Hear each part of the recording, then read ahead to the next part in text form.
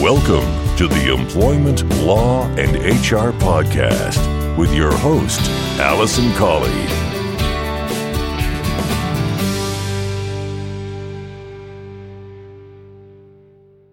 Hello and welcome to this episode number 34 of the Employment Law and HR Podcast. I'm your host, Alison Colley. I'm an employment law solicitor and HR specialist, and I bring this podcast to you to provide you with updates on employment law and to give you an understanding about employment law topics in an easy to understand, easy to consume way. So in a slight change to the normal format for the podcast, for the next 6 weeks of the podcast, so the next 6 episodes, I'm going to be focusing on a mini-series. So it's going to be a mini-series about unfair dismissal. Now, unfair dismissal is the backbone of employment law, and it's the thing that most people know about. However, there are some intricacies involved with unfair dismissal, and it's something that I think every manager, HR professional and business owner or supervisor should be aware of. And so what I'm going to do is bring you 6 episodes of the podcast that are really focusing in on unfair dismissal. Now, I know in a couple of the previous episodes of the podcast, I have brought you some information about particular cases or issues around unfair dismissal. But this is going to be really drilling down into what unfair dismissal is all about, and hopefully giving you enough information so you feel confident in dealing with things like dismissals at work, that sort of thing. So without further ado, I'm going to get into this episode number 34 of the podcast, but episode 1 in this mini-series on unfair dismissal.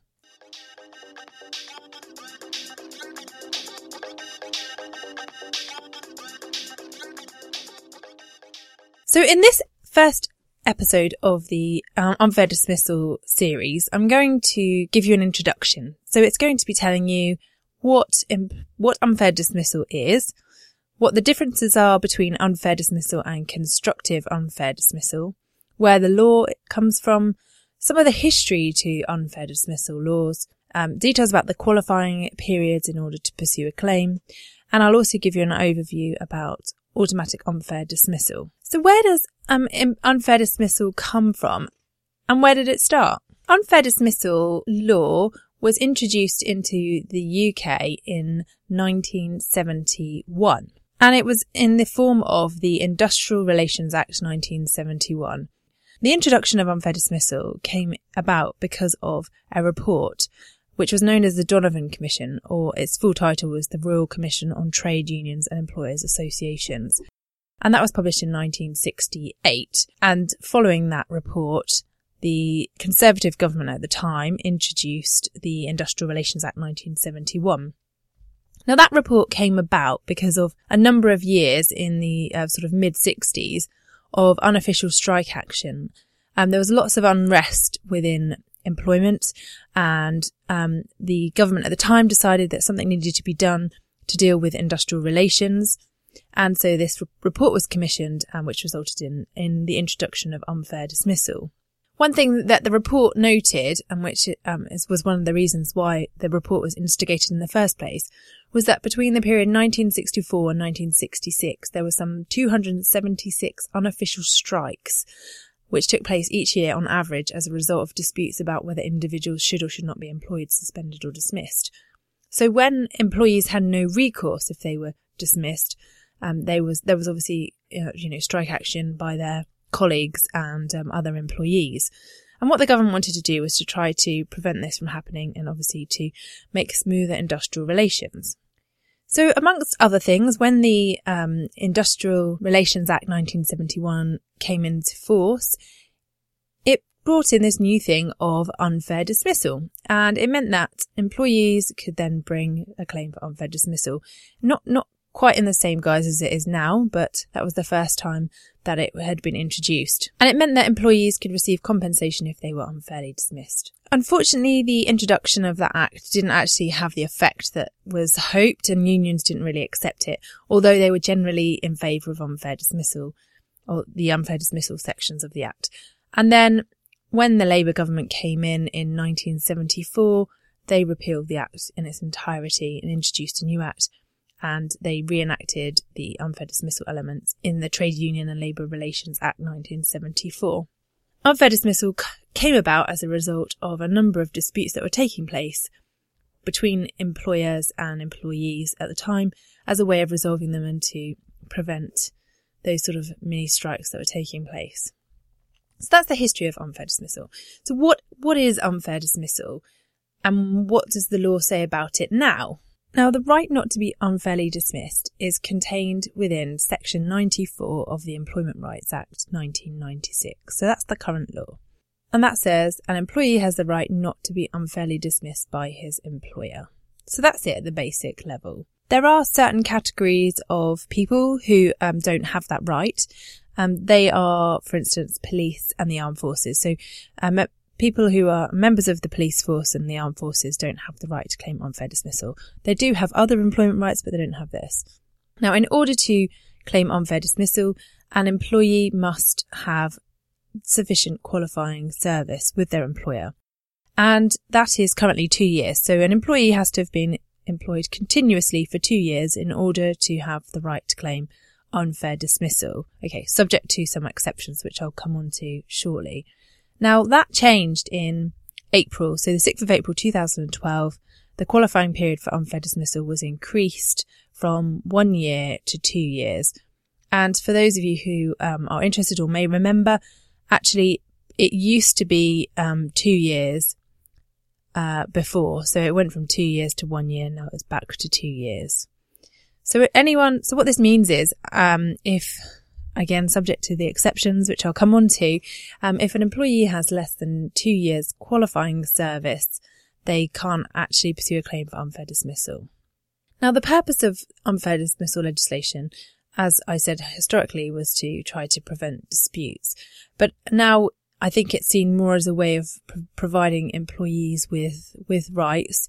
And the idea of the qualifying period of service is that by the time somebody is employed for 2 years, you would expect to have a full understanding of whether they're any good at the job, whether they're going to be suited for the role. And after that time, there's an expectation that if an employer wants to get rid of an employee, that they must have one of the 5 fair reasons for dismissal. It's my intention to deal with the fair reasons for dismissal in the next episode of this series. But for the purposes of this one, you need to know that there are 5 potentially fair reasons. It's important to note that an employee can only claim unfair dismissal where their employment has actually been terminated by their employer. So they can't claim unfair dismissal unless they've actually had their employment ended. And if an employee wants to claim unfair dismissal, they have 3 months within which to do so. So it's 3 months from the date of termination, less a day.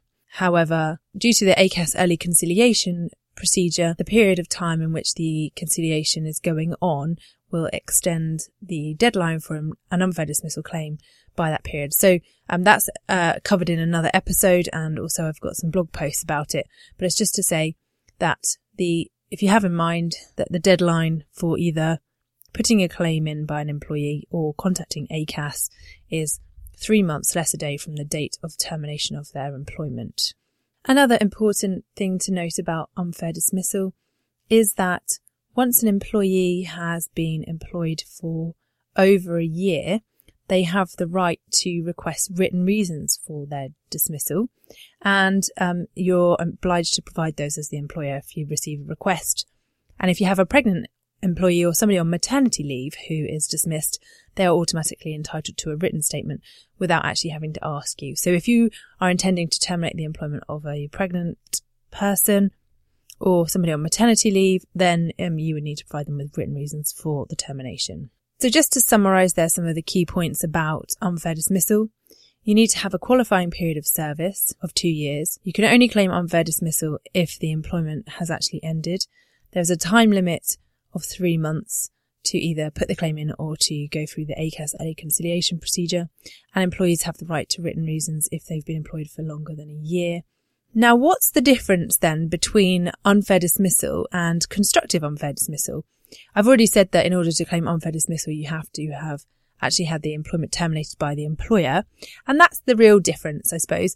The easiest way of saying it is the difference between unfair dismissal and constructive unfair dismissal is that for unfair dismissal, the employer terminates the employment, and for constructive unfair dismissal, the employee would need to resign from their employment. I did cover off constructive unfair dismissal in detail in episodes 18 and 21 of the podcast, so I'll put a link in the show notes, but if you are interested in learning more about constructive unfair dismissal, then I suggest you have a listen to those. Now, with employment law, as I'm sure you are aware, there are always exceptions to the rules, and unfair dismissal is definitely one of those. There are some exceptions to the qualifying period, and these are set out within the Employment Rights Act again, under Section 108, if you're interested in having a look. And they are, if the employee is dismissed in circumstances where they would qualify for paid suspension on medical grounds, then their qualifying period is only 1 month. In most cases where the dismissal is automatically unfair, there is no need for a period of qualifying service, and I'll talk about automatically unfair dismissal claims in a moment. In relation to cases where the reason or principal reason for the dismissal is or relates to the employee's political opinions or affiliations, that means then they don't need to have the full qualifying period of 2 years. And in cases where the reason or principal reason for the dismissal is connected with the employee's membership of the reserve forces, and the effective date of the termination is after the 1st of October 2014. That gives a reservist additional protection from unfair dismissal, so they don't have to have that qualifying period. So as I say, there are 4 situations where the qualifying period of 2 years is not required to bring a claim for unfair dismissal. And one of those reasons, as I said, was in relation to automatic unfair dismissal. And in most cases, automatic unfair dismissal, you don't need the qualifying period. However, you do need to have the qualifying period of service for a dismissal in relation to a spent conviction or a GP transfer. So I'll come back to those when I give you the list of the automatically unfair reasons for dismissal. So what is automatic unfair dismissal? Well, in certain circumstances, the dismissal of an employee for one of those reasons is deemed to be automatically unfair. Okay? And what that means is there is no defence. There is no defence by the employer for that dismissal. And the Employment Tribunal has no obligation in those circumstances to consider the reasonableness of the decision. So where the Employment Tribunal establishes that the reason for the termination of the employee's employment is one of those reasons that I'm just about to list, they will have to find that the dismissal was automatically unfair. The automatically unfair reasons for dismissal are dismissing somebody for making a request to study or to train, dismissing somebody for making protected disclosures, so under whistleblowing legislation, dismissing somebody because they are pregnant or on maternity leave or maternity related, dismissing an employee because of family reasons. So that includes exercising their rights to parental, paternity, adoption leave, time off for dependents and flexible working. If an employee is a shop worker and they refuse to work on a Sunday and they're dismissed, that would be automatically unfair. If you dismiss an employee for health and safety reasons, then that would also be automatically unfair. If an employee is dismissed for taking part in industrial action, if they're dismissed for being an employee rep, also they have additional protection if they are a trade union member or if they are dismissed for a trade union membership, should I say, or union recognition, then that would be automatically unfair. Dismissing part-time or fixed-term employees because of their part-time or fixed-term status would be automatically unfair. And if an employee asserts their right in relation to the working time regulations, i.e. for annual leave, or in relation to the national minimum wage, then that would be automatically unfair. So let's just say, for argument's sake, an employee approaches their employer and says, I'm being paid below the national minimum wage, and I think it's unfair. And the employer says, okay, well, in that case, I'm going to dismiss you. Then they would, that dismissal would be automatically unfair, and the employee need not have been employed for 2 years. Dismissal, interestingly, of a pension trustee. So if somebody is dismissed for performing their functions in relation to a trustee position in the pension, if an employee is dismissed for enforcing their rights in relation to working tax credit, if they are dismissed in connection with being on the blacklist. So that's in relation to the blacklisting regulations. If they are dismissed for carrying out jury service, that would be automatically unfair. And then finally, if they exercise their employment rights. So that is to say, if they bring a claim of any sort and then they're dismissed as a result, that would be automatically unfair. And that includes the right to be accompanied. So if somebody utilises their right to be accompanied at a meeting, then they would also be protected from unfair dismissal as a result of that. And as you'll recall, it would be automatically unfair to dismiss an employee because of spent convictions and in relation to the transfer of their employment under TUPE. If they have either of those claims, although it would be automatically unfair, they still need to have been employed for 2 years. Now, the difference between having an automatic unfair dismissal case and a normal unfair dismissal case is, as I say, the employment tribunal have to make a finding of unfair dismissal and can't consider the employer's reasons behind it, etc. And in cases where somebody is dismissed for health and safety reasons, or asserting their health and safety, or for whistleblowing, or making protected disclosures, in those cases, if there is an automatic unfair dismissal for those reasons, then there is no cap on the compensation that can be awarded to them. And I will talk about compensation in a future episode of this series on unfair dismissal, but it's just to say that there is a cap on compensation awards, and in those two types of cases, so health and safety and whistleblowing, there would be no cap on the compensation. So what does that actually mean for you in practice? Well, I quite often have calls from employer clients who say, I want to get rid of this employee because they're not up to scratch. They're not meeting my requirements. I don't think their performance is any good, but I don't really want to go through the whole procedure of inviting them to a meeting and doing all of that sort of thing. And they've only been employed for a year, so, they won't have any claim for unfair dismissal. Well, I then say to the employer clients, actually, there are certain unfair dismissal claims that they could have or could infer, which would mean that they don't need that qualifying period. And so it's always really important to have a fair reason for dismissing somebody, and at least to communicate that to the employee so that they don't have an inference. So they can't draw an inference. Let's just say, for argument's sake, as an example, you have an employee who's not up to scratch performance-wise, and the reason you want to dismiss them is actually because they're no good.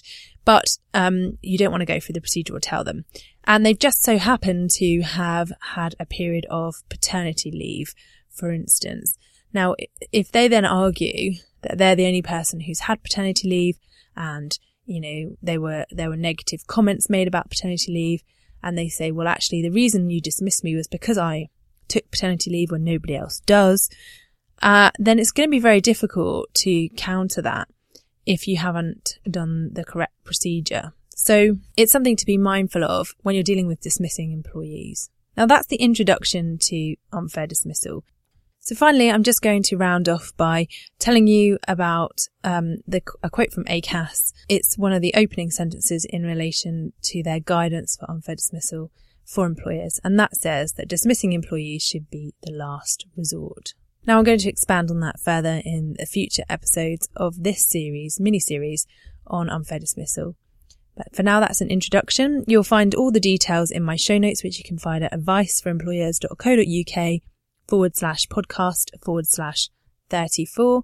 And in the course of this series, if you have any questions that you want answered about unfair dismissal, or you have any experience or any examples that you want to share, then do please get in touch. You can contact me by email. It's alison@realemploymentlawsadvice.co.uk. And as always, if you have any issues of this nature or you want to chat them through, then do not hesitate to contact me.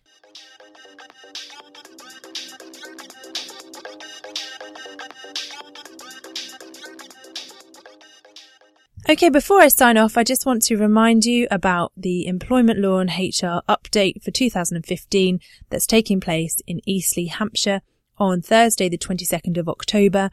The doors open at 5 p.m. for coffee and networking, and the presentation will begin at 5:30. So I'm going to be bringing an essential update on what's happened this year in employment law and also what's happening in 2016. There will be some great takeaways for anyone who attends and some exclusive information that's not covered anywhere else, either on the podcast or on the website. So if you're interested in coming along, you can sign up online. It's adviceforemployers.co.uk/events. It does cost £4.75 for your ticket, of which £4 is going to Save the Children and 75p is the Eventbrite booking fee that you have to pay, unfortunately. But I'm sure you will agree that it's for a good cause, and hopefully you will get much more value out of it, and it will help you. And of course, there'll be the opportunity to ask questions on the day. So if you're interested, have a look on the website, adviceforemployers.co.uk. Thanks again for listening. Just want to finalise by saying I wouldn't be a lawyer unless I had a legal disclaimer. So I must just say to you that the information in this podcast is for information only. It's general review and a general update. It's always necessary to get specific legal advice about your circumstances. So please don't rely on anything that you've heard in this podcast. But please do feel free to contact me if you'd like further information or specific advice.